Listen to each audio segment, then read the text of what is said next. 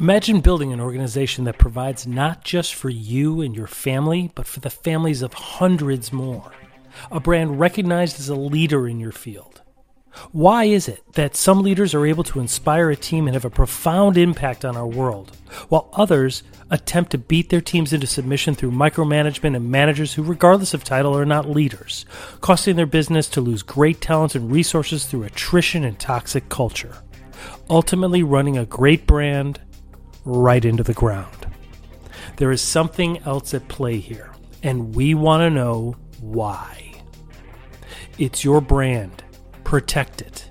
Protect it from both the outside and inside of your organization. Welcome to Brandology Podcast. I'm your host, Mark Mosier, alongside co-host David Morrow. We explore great leaders, great brands, and the reasons why they succeed. We also take a look at stories of toxic cultures and the fall of some iconic brands. We'll play brand trivia and interview some of the leading entrepreneurs in today's business world. Thanks for joining us today. Welcome to the episode, and please don't forget to subscribe and follow. Let's begin. There we go. Welcome, everybody, to Brandology Podcast. I'm your host, David Morrow, and in the studio today are some esteemed guests from Knox College, private liberal arts school in Galesburg, Illinois, and co-host Mark Mosher. Mark, how are you doing today? Doing well, David. How are you? Good. I'm doing great. What makes today a good day for you? It's a matter of choice, David. Yeah? Yeah, I choose it to be a good day.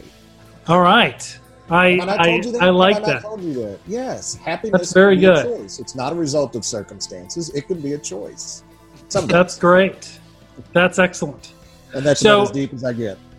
That is about as deep as you get. So hopefully we can get a little deeper today. We've got Eric Johnson and Sarah Byrd from Knox College. Welcome, both of you. Thank you guys very much for spending your afternoon with us. Yeah, thanks for having us. We're happy to be here. Glad to be on. Thank you. That's great. So why don't let's start from the top. Ladies first, Sarah, if you don't mind telling us kind of, who you are and what you do there with Knox College.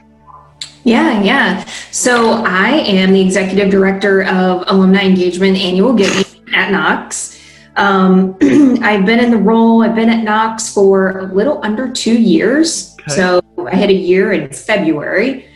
My background is in nonprofit fundraising and event planning. So the position at Knox is new. I'm the first person to have it, and we took 2 teams, the traditional alumni relations event planning team, and put them together and merge them with the annual giving team. So trying to create a seamless group of relationship builders and kind of connecting the dots between donors and people that are involved, and absolutely. Yeah. Yes. Yes, absolutely. Trying to create meaningful moments for people to get plugged back into their alma mater. And then, the hope is that can one day lead to financial contributions to college. But we've learned that people can contribute in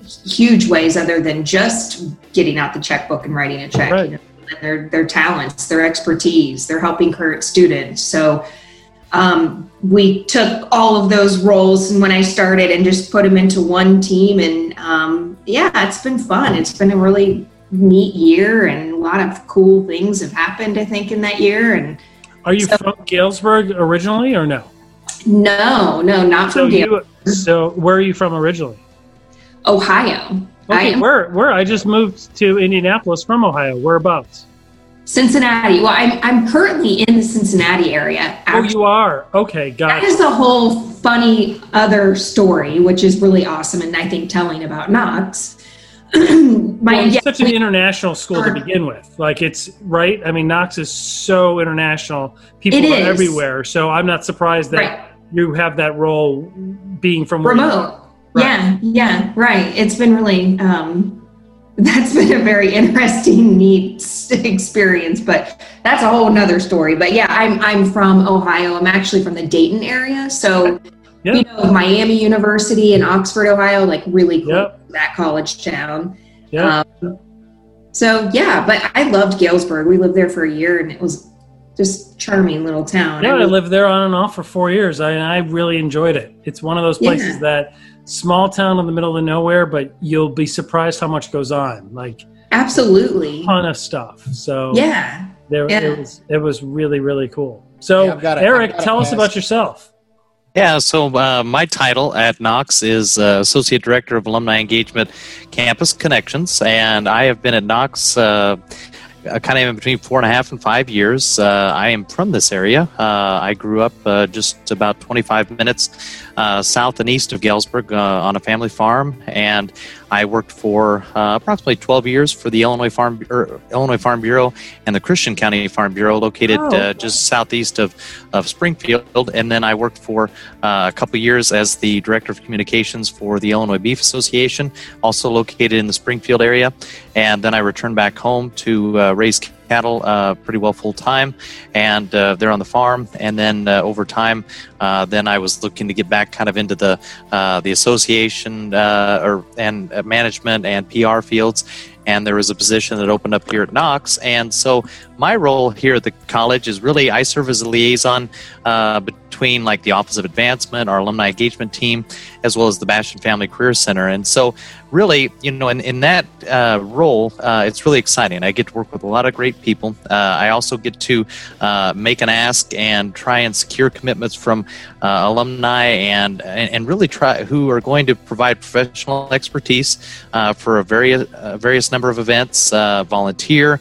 You know, our whole mantra of Connect, Take Part, Give Back, that is a big part of it. And so my role is not limited just to the Bastion Family Career Center. I also work with alumni from the third and fourth decades, and then I also am a liaison between alumni and our academic departments, as well, as far as trying to provide career opportunities and connections for students and job-seeking alumni.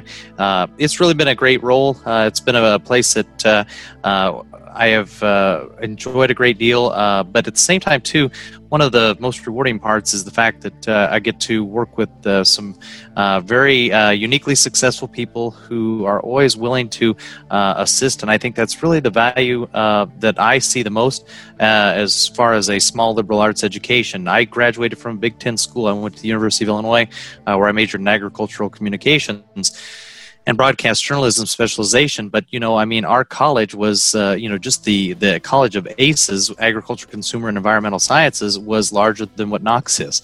Right. And so, you know, it was, you had to go above and beyond to make yourself not a number at a school like that. But at the same time, too, when you see a University of Illinois shirt when you're walking down the street, you may not stop on a dime, but I've been in Houston, I've been in Washington, D.C., and I've seen people wearing a Knox shirt, and immediately I'm like, hey, hold on a second. Absolutely. Yes. I mean, I graduated years ago, but I have been in New York, I have been in California, I've been in Texas, I was over in London once and saw somebody, and you see somebody with a Knox shirt, you can talk to them, because like the odds are, it's like the 6 degrees of Kevin Bacon. Like you ask a few questions and boom, they know the same people. They know of somebody that you know, or they know some of the exact same places. It's a very unique experience that a very small group gets.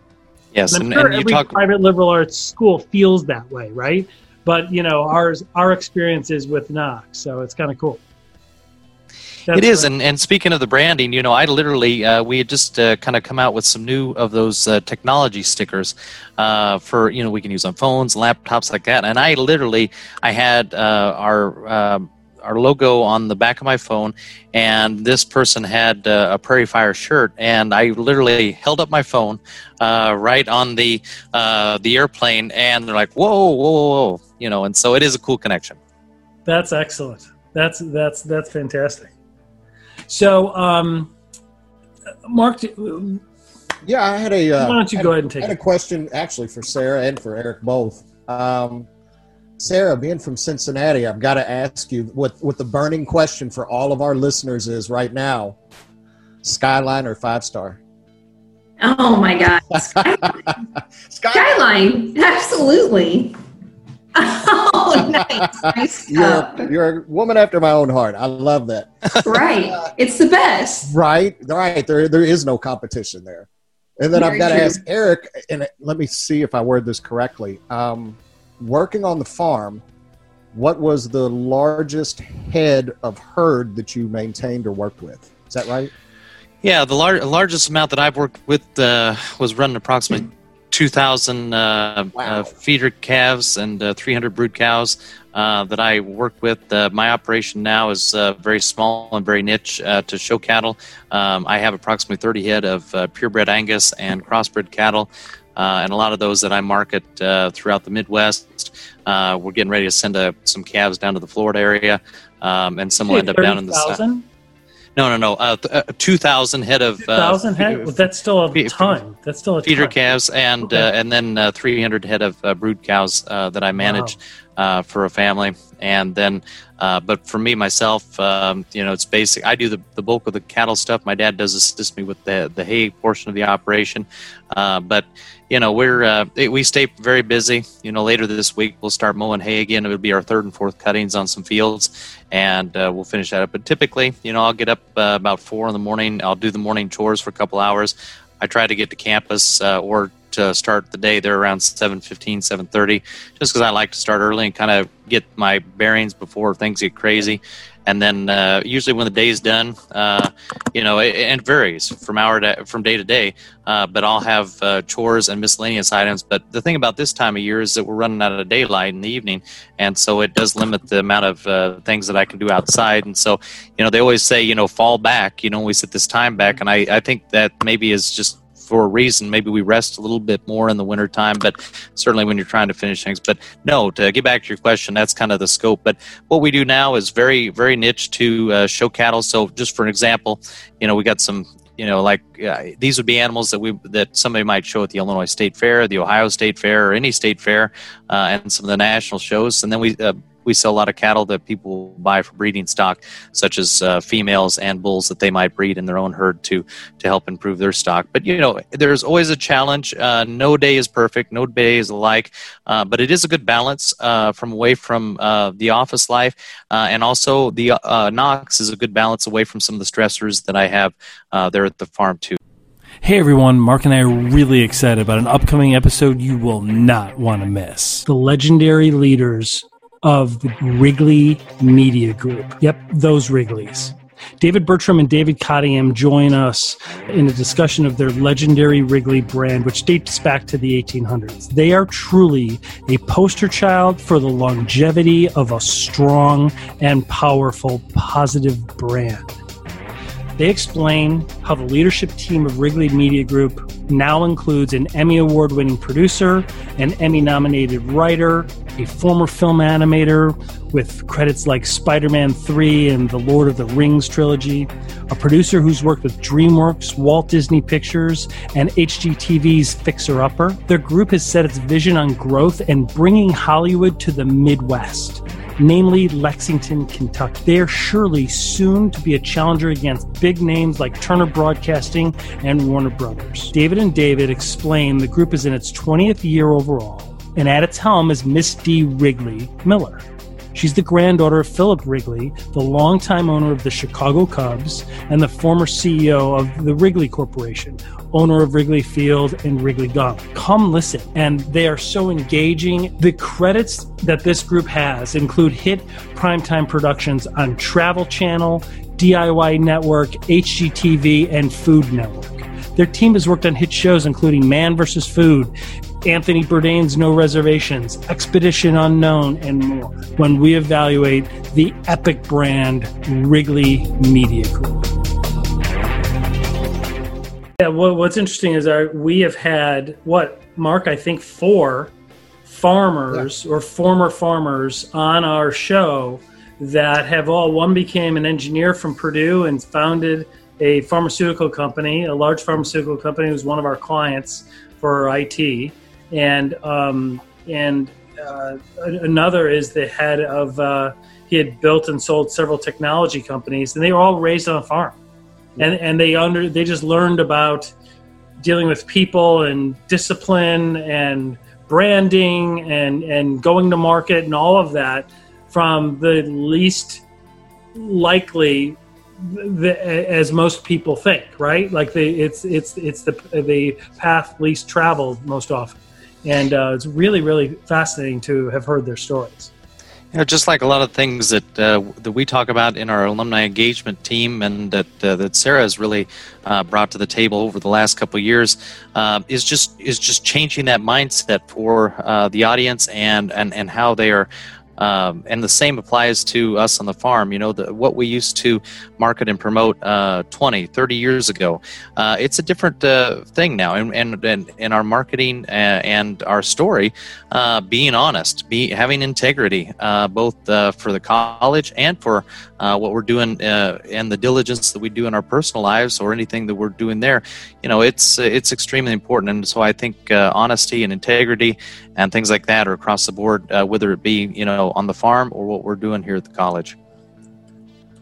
Let me ask you this, because as we talk to leaders in different industries, from healthcare to manufacturing to academia to whatever it may be, it's interesting to kind of see how everybody's had to deal with the pandemic. And I don't think anybody's probably more affected than you guys. I mean, really, it's heavy on my heart to see as these kids try to go back to school and want to go back to school. And so how is Knox dealt with that? Where you guys stand right now? Wow. Yeah, I mean, I agree with you. I think COVID has hit higher education institutions especially hard. I think from our standpoint, dealing with the other end of the audience, the alumni, the other end of the graduation spectrum, we have just had to be extremely nimble and flexible. I mean, just like anybody else in these times, in any industry, but particularly when it comes to asking alumni for financial support, I think we have had to be not only nimble, but also honest and just saying, look, we need the money. We're not getting revenue and income from room and board. So we have a deficit, and just being honest and transparent. And for our constituents, for Knox alumni, they see that, they recognize us, they hear us and have stepped up to the plate. But then I think on the other spectrum, the other end of the spectrum, with getting kids back on campus, and so our colleagues in student life and even at the president's office, they've had to be nimble as well and just extremely flexible. And I think that they've done a great job of listening to people, to current students, to parents, and communicating then. And I think we've really ramped up how we're putting information out there to everybody. And that, I think, has been really important. Let me ask this. How does private liberal arts schools dealing with COVID compare to the larger Big Ten or Pac-10, schools, and how they're dealing? Is there a difference, or are they all relatively looking at online curriculum, running on a deficit for lack of school room and board, or that type of thing? Like, what are some of the differences, if there are any? Yeah, there are. I mean, well, yes, both private liberal arts institutions and public institutions have been affected by COVID. I think we all know that. In my opinion, I think private small liberal arts schools like Knox have been affected more so because these types of schools have already been struggling. We were already struggling with enrollment. The demographic of college-age kids has been shrinking over the past, I don't know, maybe 10 years. Colleagues in admissions would know that more definitely, but so there's less kids to choose from. Oh, I was unaware of that. Yes, yeah. This is, and it's interesting that you're an alum, and we would love to try to find a way to how to communicate that information to our alumni without causing panic, because that's the fine line that liberal arts schools are in, right? You're telling us to make more babies, or you're telling us to go adopt kids that are 16 right before their college age, and then then get them over. There you go. Right. come up with a Go creative find any kid in any this. kid that's 16 that still needs a home. Come on over with the caveat that you're going to Knox. Right. Then how can we drive listeners and alumni and those that just want to give? What direction can we point them to connect with you? Is there a website? Is there a blog, Facebook? How do we get listeners to you that want to give money? Yeah, I mean, you can get in touch with Eric and I by going to the Knox website, knox.edu, and look under the alumni tab, and there's a staff tab, and all of our information is right there. Hey everyone, if you attended Knox College for 1 year, 2 years, or whether even if you graduated with honors, you're a valued member of the Knox community. Whether you're a recent graduate or even a member of the 75th reunion class, you're the best reflection of Knox College and the life-changing education it provides past, current, and future students. There's no question that this year's homecoming and reunion weekend, October 23rd through the 25th in 2020, will be different. But it's going to be amazing. And it's also one homecoming that everyone can attend, no matter where you are. Visit knox.edu and look under the Alumni Homecoming and Reunions section to learn more about the various activities and virtual events happening around the world during this very unique stay in your own home homecoming. This is our Knox. Connect, take part, and give back.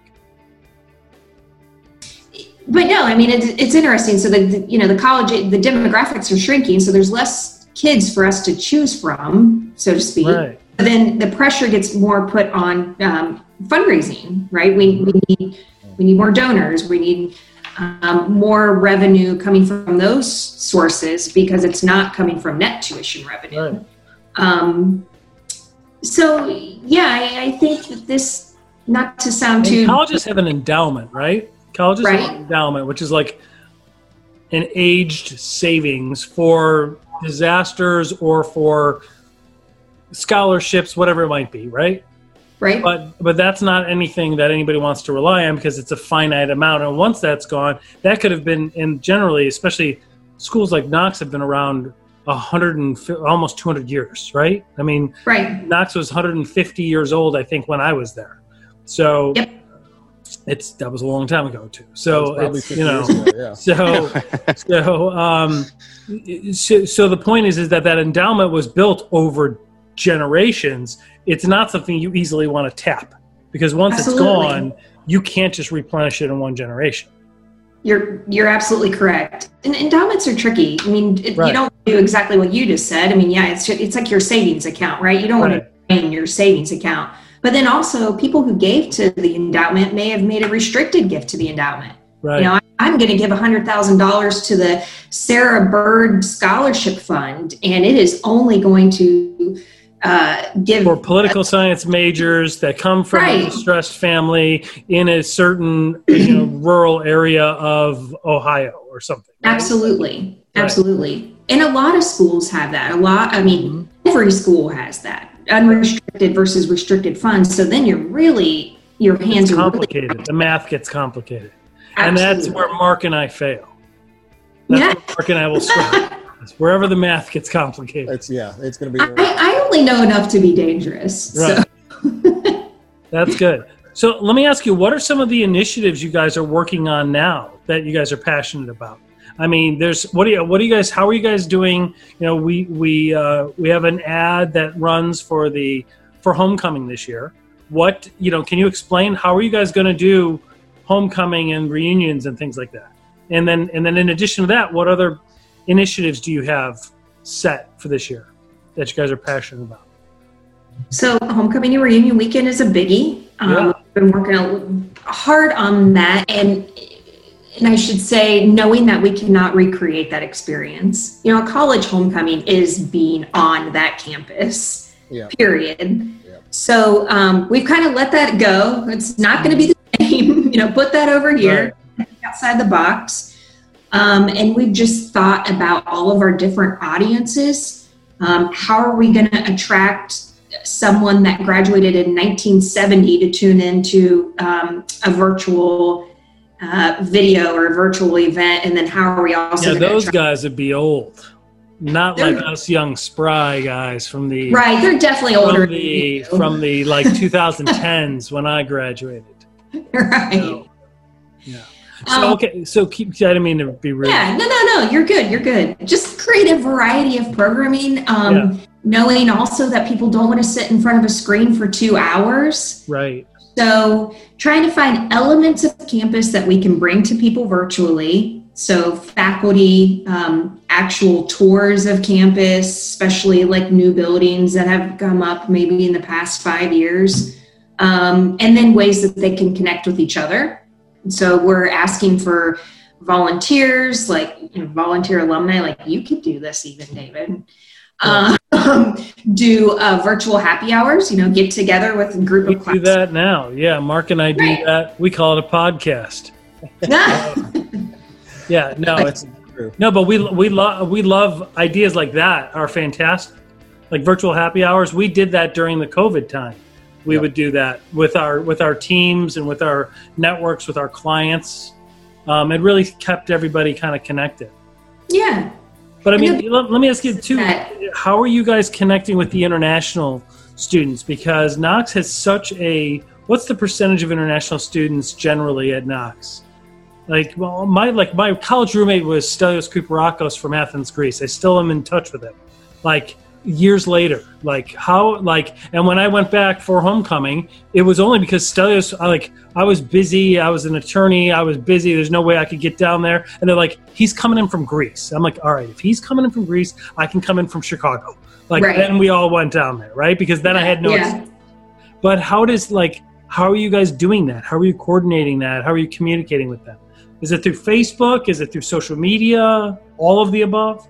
All of the above. You bet. All of the above. And I think that's what I was going to say. That's the beauty of this being a virtual homecoming, is that you don't have to have a plane ticket to tune in and feel like you're somewhere connected to Knox. So yeah, we did a postcard with a magnet on it that we recently mailed to all of our alumni. Did you get it, David? That's cool. Did you get the magnet? Yes, but I don't have it here. Hang on. I did get it. You better be telling the truth. Yeah. No, I did get it, but I don't have it here. That's okay. It's a pretty cool logo. I got a bunch of Knox gear. I actually have a Knox. I actually have a old Siwash shirt here, but I didn't. I'm not wearing it today. So it's because if it was after hours, I'd be donning it. Okay. So I think one of the blessings in disguise here is that from an engagement standpoint and from a branding standpoint is that, for a long time, we thought, hey, our engagement has to be in person. And this has really given us a phenomenal opportunity to engage worldwide. And to go back to your question there, as far as, the percentage, Knox has approximately 19% international students. We're represented by 49 countries.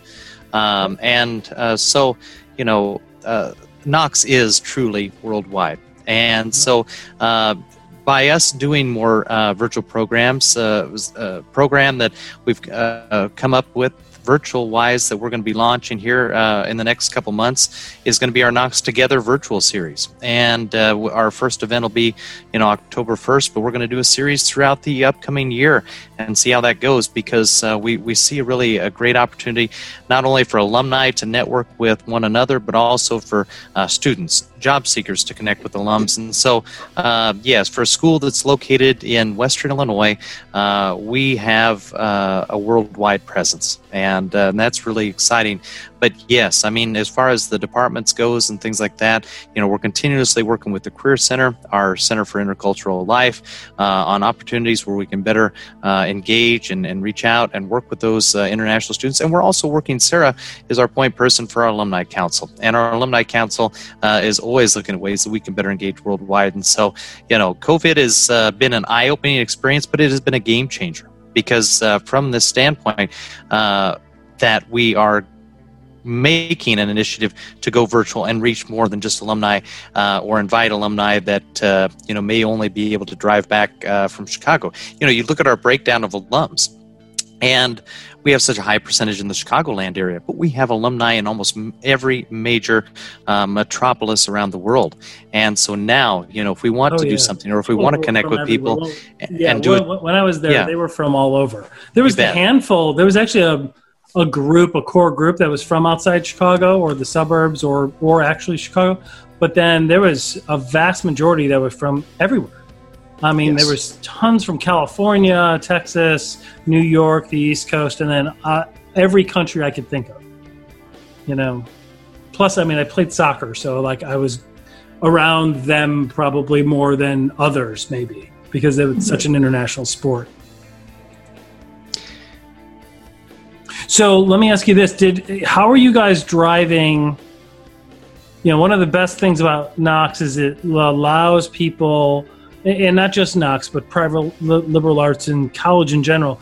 But the smaller schools allow people that are students there to step up and lead for the first time in their life, right? They can actually get in front of the dean of students and make a presentation or discuss the cause. I mean, I remember we had the United Way as a sponsor, and there were judicial incidents, or there was trauma on campus, and some of us got to get up there and be leaders, at a very, very young age. And it really set the tone that helped us have the confidence to do it later on in life. How do you do that now in a virtual environment? Are you still promoting that structure, and how do you guys do it? Do you want to take that one, Eric? Well, not an easy question, right? It is not an easy question. That's not an easy question because we don't work directly with students. I would say that our student life department is still keeping that experience alive because that's key to Knox. That's key, like you said, to smaller arts schools. So it's just the way we had to be nimble in thinking of our fundraising strategies. They're doing the same. I think they're creating virtual opportunities. Leveraging technology, still having the committee meetings, still doing things like that, just doing right. It's probably similar to the way the court systems are working now, where they're holding court by Zoom, and they're just, right? I mean, it's still being recorded. It's still everything else. So I think one thing that would be good to highlight that hasn't changed since 1837 is probably a short list of what we stand for, and that is education is a social good.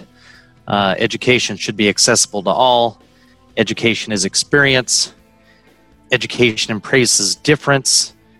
Education starts with respect, and education works especially well if everyone at heart is nice.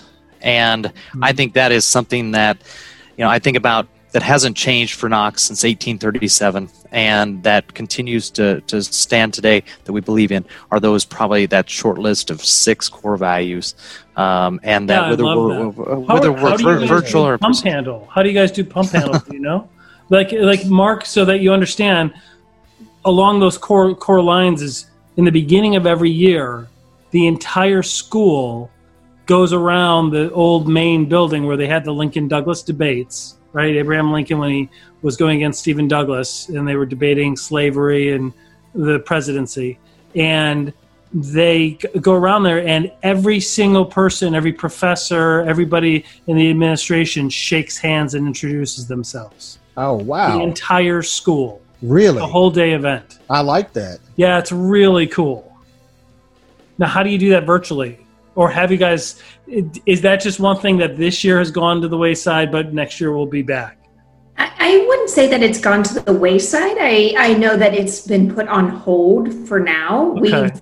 And people at the college level, or the president's staff level, they have been talking about, do we do this via Facebook? And we've done that before, where we've created a Facebook group and we ask people to kind of give their virtual handshake by, expressing messages back and forth to one another or to the incoming class. So we may do that yet still, to be determined. But I think that's a challenge. I don't have the answer to that. Right. From a business perspective and an IT perspective, because that's what Mark and I do. I don't even know how to solve it. I can give a suggestion. So what I saw, you sound much better now. I can hear you much better now. Good. Yeah, I attended a symposium. Right in time for trivia too. I'm glad. I attended a symposium where it was basically when you signed in, you were with a group of like 5 to 7 people. And you were moved from one, as you would like in a convention, from one booth to the next. You moved from one room to the next, and you were with the same group of people each time. And you'd spend about 5 minutes in the booth. You'd interact. By the time you got to about the third booth, it's like you knew everybody in your group, like you were out walking the halls together. And you still got to attend and got to face and meet, the presenters or meet the people in the booth. But it was ended up being a personable experience. I thought, how in the world am I going to do a virtual symposium or a virtual convention? But actually it worked really well, and they were able to move through a large number of people in a short period of time through all the booths by grouping them together and letting them go into each one just for a few minutes. It was pretty cool. David, I'd like, when you bring that up, it is a great idea. And David, we're going to do something similar to that at Homecoming on Sunday at 3 p.m. Central Time that I'd like to invite you to be a part of. Mark, if you were an alum, I would love to have you part of it. But David, I'm going to share this invite with you. We are going to do a... You're not invited, man. We are going to do an alumni student career networking virtual event there on that Sunday afternoon of Homecoming, and so we'd love to have you a part of that. And so, I'll send you the invite, and would love to have you. And if anybody's listening in today, I'd love to put a plug in for that event. You can sign up for any of our Homecoming events by visiting the Knox website. Just kind of scroll down, click on an alumni. Once you get there, then you've got a lot of choices.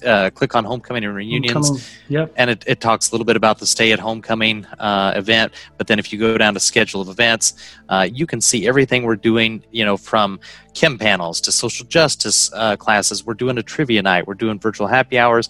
We're doing a chat with Harley. We're doing a virtual open houses for both Greek houses, organizations, affinity groups, class years, which will be cool. Good. And then on that Sunday, you can scroll down to that, and then it gives you a chance to register, and I'll send you the link, David. But we were going to do it in the evening, but we thought, why not do it in the afternoon? That way, because people have other things to do. And so that would be something we'd love to have you and many other alums. But Homecoming, everything is different this year, but Sarah made a great point a few minutes ago about being innovative and creative, and that's everything we're doing. Yes, it's stressful. We have very stressful days, and there's no 2 days alike anymore, because I think some folks, everybody sometimes gets frustrated. But what I've been trying to tell myself in the recent days, and it's a lot easier said than done, is that being willing to improvise and just take a deep breath and know that everything is going to work out.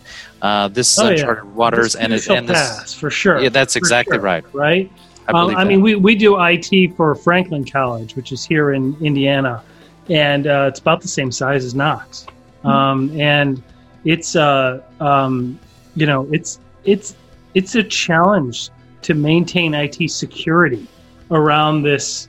The technology isn't where it's supposed to be. It's like all over the place now. And we're like, how do we keep that thing secure? And then it zooms by, and it's really an intense thing. But why don't we take a short diversion here and play a little brand culture trivia, in which... Get ready, Sarah. Get ready. I'm ready.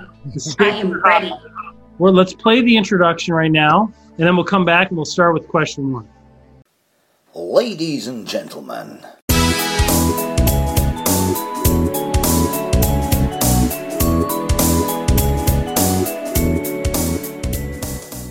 Welcome, everyone, to Brand Culture Trivia, where the points don't matter, but the brand does. In this segment, we play a trivia game against our guest. I'm your host, Mark Mosier, along with my co-host, David Morrow.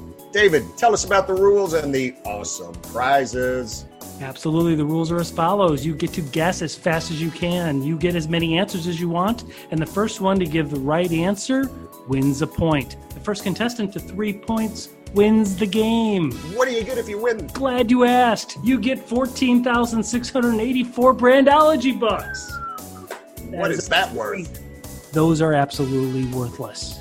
But we might send you a sticker for playing. So let's get started with brand culture trivia. David, why don't you spin the wheel of trivia and see what our first question is? All right, here I go. It is a heavy, heavy wheel.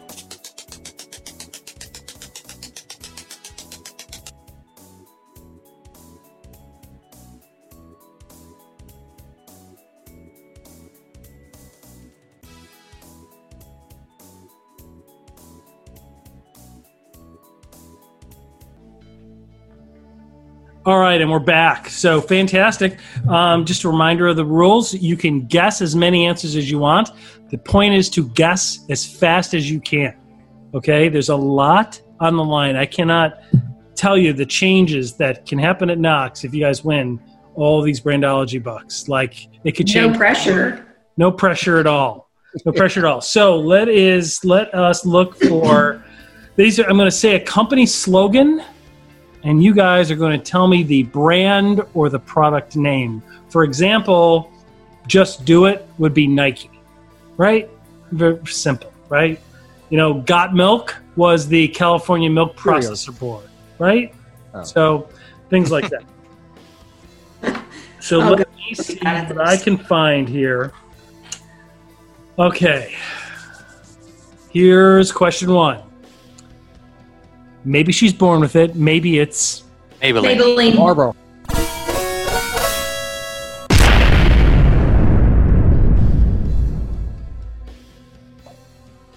Marlboro. No. Maybe she's born with it. Maybe it's Marlboro. Maybelline. No, Mark. Maybelline. Actually, Eric got that right first. I'm surprised he beat Sarah.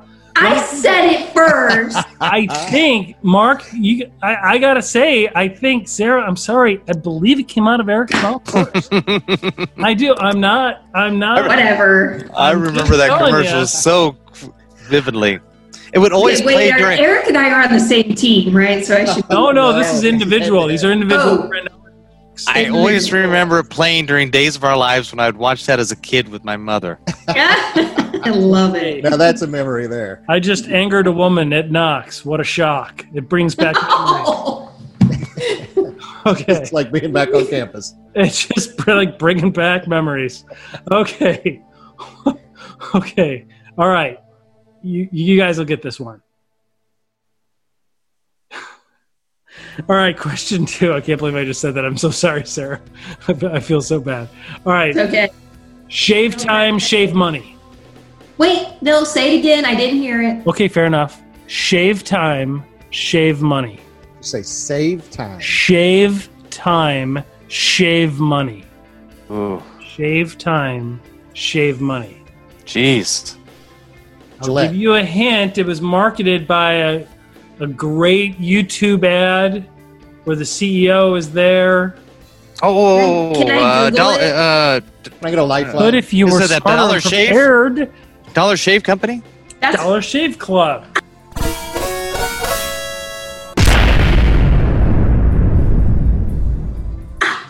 Dollar Shave Club, yeah. 2-0. Ooh. All right. Wow, she does not like to lose. Eric, I think she's mad at you. Did you see the hairy eye she just shot Eric? Yes, did you see that? I felt Look at my beard. The guy with the beard talking about the Dollar Shave Club.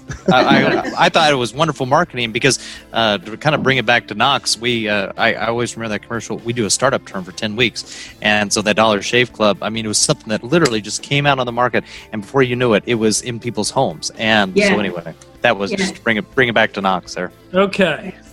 Let me see what I can do here. That was a good circle, Eric. That was good. I like that. Good. All right. Now this one I gave the other day, but it hasn't been published yet, so you guys haven't been able to hear this one. But nobody got this one. So let me see what I can do. Here's the slogan. Name the brand or the company.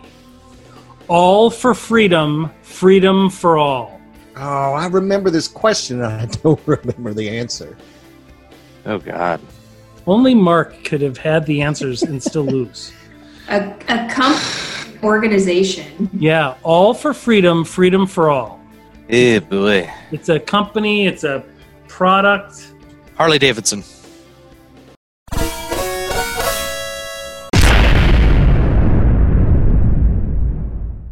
And we have a winner. OMG. Oh my.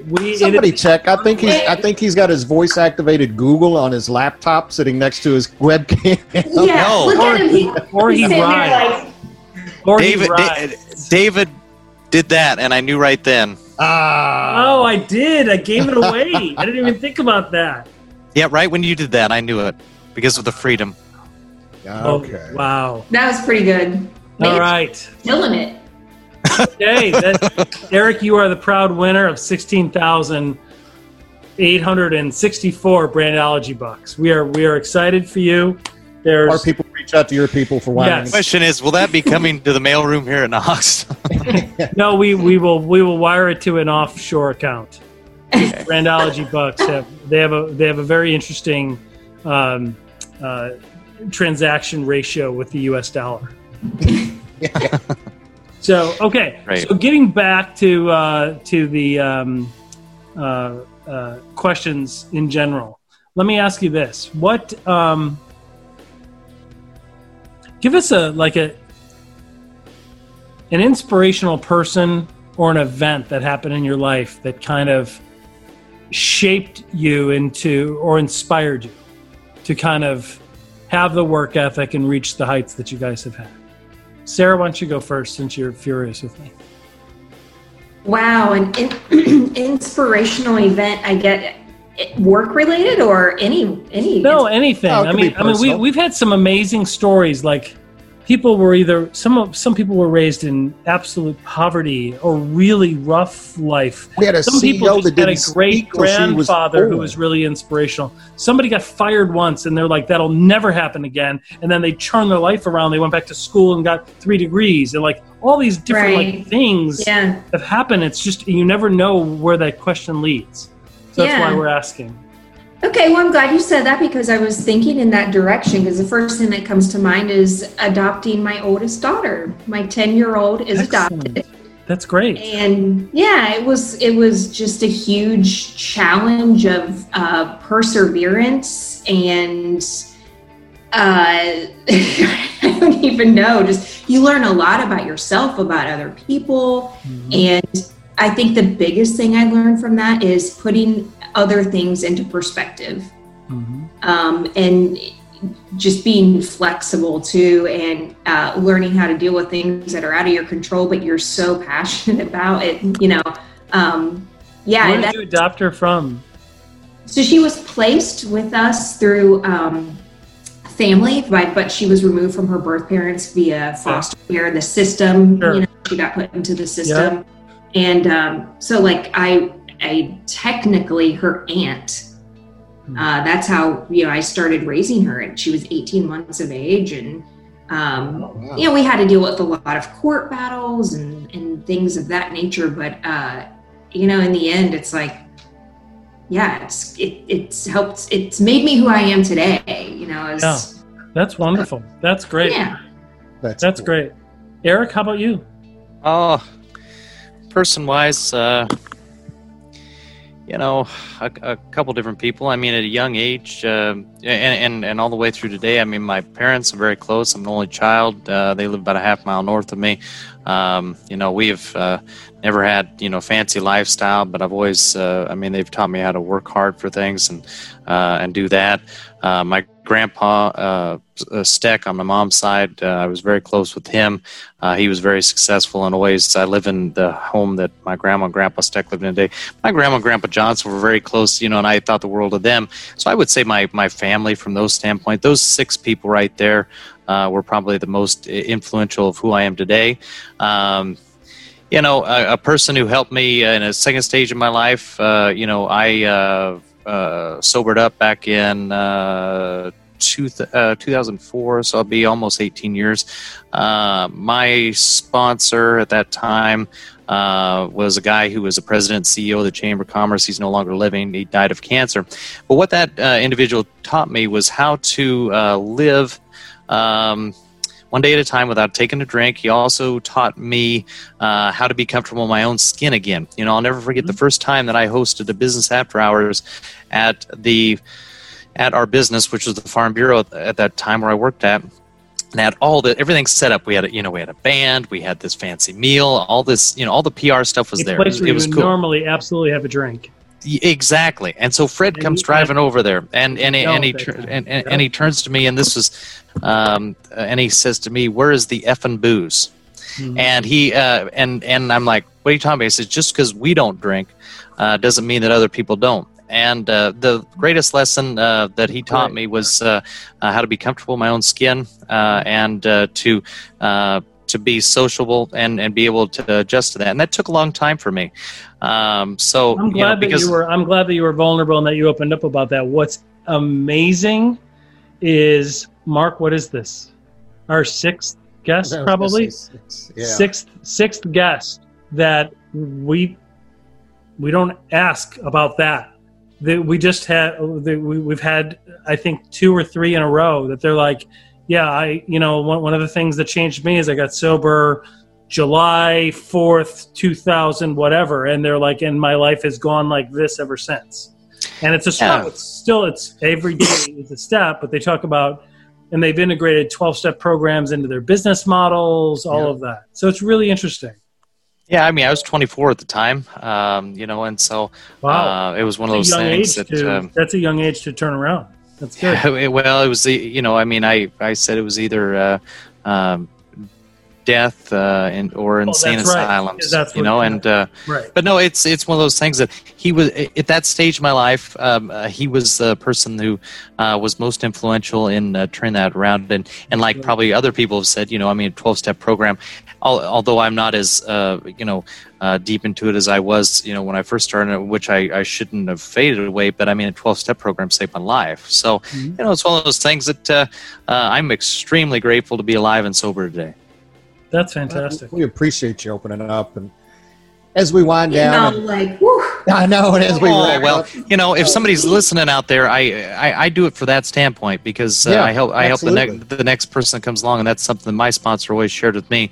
He said, not everybody's comfortable doing that, but like here on campus, for example, I always share that if somebody would like to talk in confidence or make that next step, I'm here. I'm not going to. I don't want to hold that back, because if I can help someone who's ready, it's got to be for themselves. But if they're ready, I'm always here, and there's other people who are here. Or even if you could just invoke moderation into their lifestyle, right? Because some of the habits that people learn during college of binging and stuff like that, they bring that into later life, and you find that it doesn't work like that. You can't binge for 3 days and take 4 days off. You might be able to do that and still get a college degree. You can't do that and keep a job, right? It does not work, right? You can't do that and have a family. It doesn't work. And I'm a prime example. Right. My scale went from about the age of 17 up to about 24, and but it went from that social enjoyment to where it was just I lived on it, and but moderation is a very important word there, because I think the attitude of someone who has addictive personalities is not just moderation when it comes to drinking or drugs or anything like that. It's moderation in how they do their job. And a place where I have trouble with in my moderation is a work-life balance. And I think a lot of times that my addiction is sometimes turned to work because I'm always doing stuff here at the college. I'm always doing stuff for my cattle. And so that moderation is much easier said than done. And it's something that I am still improving upon. But I think moderation is so important in any aspect of our life, not just from the substance abuse or anything that might be related to addictive personalities. It's just if we can have better moderation. I know it's certainly a shortcoming that I am trying to make improvements on. That's excellent. That's excellent feedback. For sharing. I know the listeners will get a lot of value out of that. We get a lot of feedback when people open up and share and express things that are as impactful as that. So I appreciate that, Eric. I do. Anytime. And as we kind of wrap up, we've always got a couple questions we like to ask at the end that the listeners always like to hear the response. It's because we have such a big delta on what the answers are, and they're so diverse. And so, Sarah, I'll start with you. And this is a hard-hitting one. This one's really deep. And if you look back to when you were young, what did you want to be when you were a little girl? Okay. This is a very timely response, but it is not a joke. This is true story. I wanted to be the president. Okay. That's great. God, I found recently this little journal entry or something that my mom has held on to for far too long, obviously. It was I want to be a president when I grow up. Oh, that's so cool. That's very cool. I like that. You should absolutely run. I would vote for you. Oh, I'm going to say there may be an opening. So that's good. Absolutely. Interesting. Cool. And Eric, how about you? I wanted to be a doctor when I was really young, and even today, we were joking about this. Myself and an admissions rep they have my admissions record from when I was in high school that says, I wanted to go into medicine because I had applied and came over and made a visit at Knox and stuff like that. But I also had a strong interest then when I got to college to be a veterinarian, and I would have thought that honestly, if there was a career that was just made for me, it was veterinarian. But there was one thing that I did not like, and that was having to put down animals. Yeah. Yeah, with the cows. Not so much that, but putting down animals. Like a pet, a lifelong pet, and having that, where somebody has been, a friend to that animal, and having to do that with them, that was something that just really deterred me, and so I switched directions my sophomore year in college. That's interesting. I can see that. Yeah, that's interesting. Well, that's excellent. Well, thank you so much for your time. We've absolutely enjoyed it. I know our listeners will get a lot out of it. Please make it, if you've ever attended Knox, even for a year or two, or if you're an alum, whether new, old, whatever, like you've been there recently, graduated recently, or you graduated decades ago, please try and make it to the virtual homecoming. It's October 23rd through the 25th, correct? Of this year, 2020? So that's fantastic. And there will be a link to it down in the body, the story of this podcast on our website. And I thank you both very much. We wish you guys all the best. Stay in touch. Let me know how we can help as well. Absolutely. Thank you. Yeah, thanks for having us. Thanks, Eric. Appreciate it. It's been a lot of fun. Thanks. We'll talk to you. Bye-bye. Hey everyone, Mark and I are really excited about an upcoming episode you will not want to miss. The legendary leaders of the Wrigley Media Group. Yep, those Wrigleys. David Bertram and David Cottingham join us in a discussion of their legendary Wrigley brand, which dates back to the 1800s. They are truly a poster child for the longevity of a strong and powerful, positive brand. They explain how the leadership team of Wrigley Media Group now includes an Emmy Award-winning producer, an Emmy-nominated writer, a former film animator with credits like Spider-Man 3 and the Lord of the Rings trilogy, a producer who's worked with DreamWorks, Walt Disney Pictures, and HGTV's Fixer Upper. Their group has set its vision on growth and bringing Hollywood to the Midwest, namely Lexington, Kentucky. They are surely soon to be a challenger against big names like Turner Broadcasting and Warner Brothers. David and David explain the group is in its 20th year overall, and at its helm is Miss D. Wrigley Miller.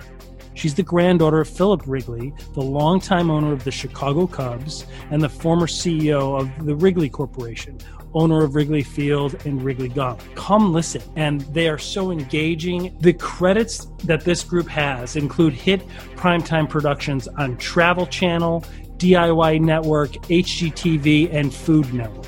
Their team has worked on hit shows including Man vs. Food, Anthony Bourdain's No Reservations, Expedition Unknown, and more, when we evaluate the epic brand Wrigley Media Group. Hey everyone, Mark and I are really excited about a special feature we have coming up about the rise and the challenges of this technology transportation company that has literally changed the world.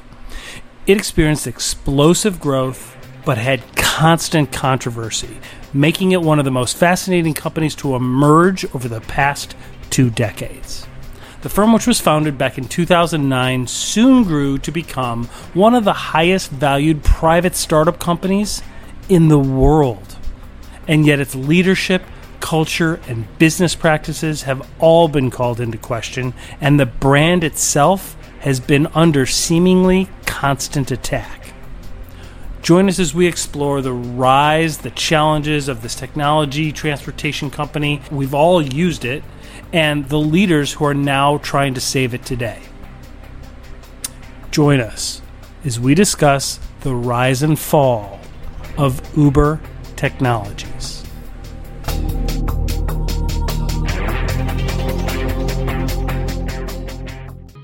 Hey, David, that was another great episode. We tend to post 1 or 2 a week. Unfortunately, don't really have a way of wrapping this up. No, we really don't have anything formal or fancy or technological. Thank you for listening. Please follow and subscribe, turn notifications on so that when we post the next episode, you will be notified of the new content. Thanks, everyone, for listening. We really appreciate it. Everyone, thanks for listening.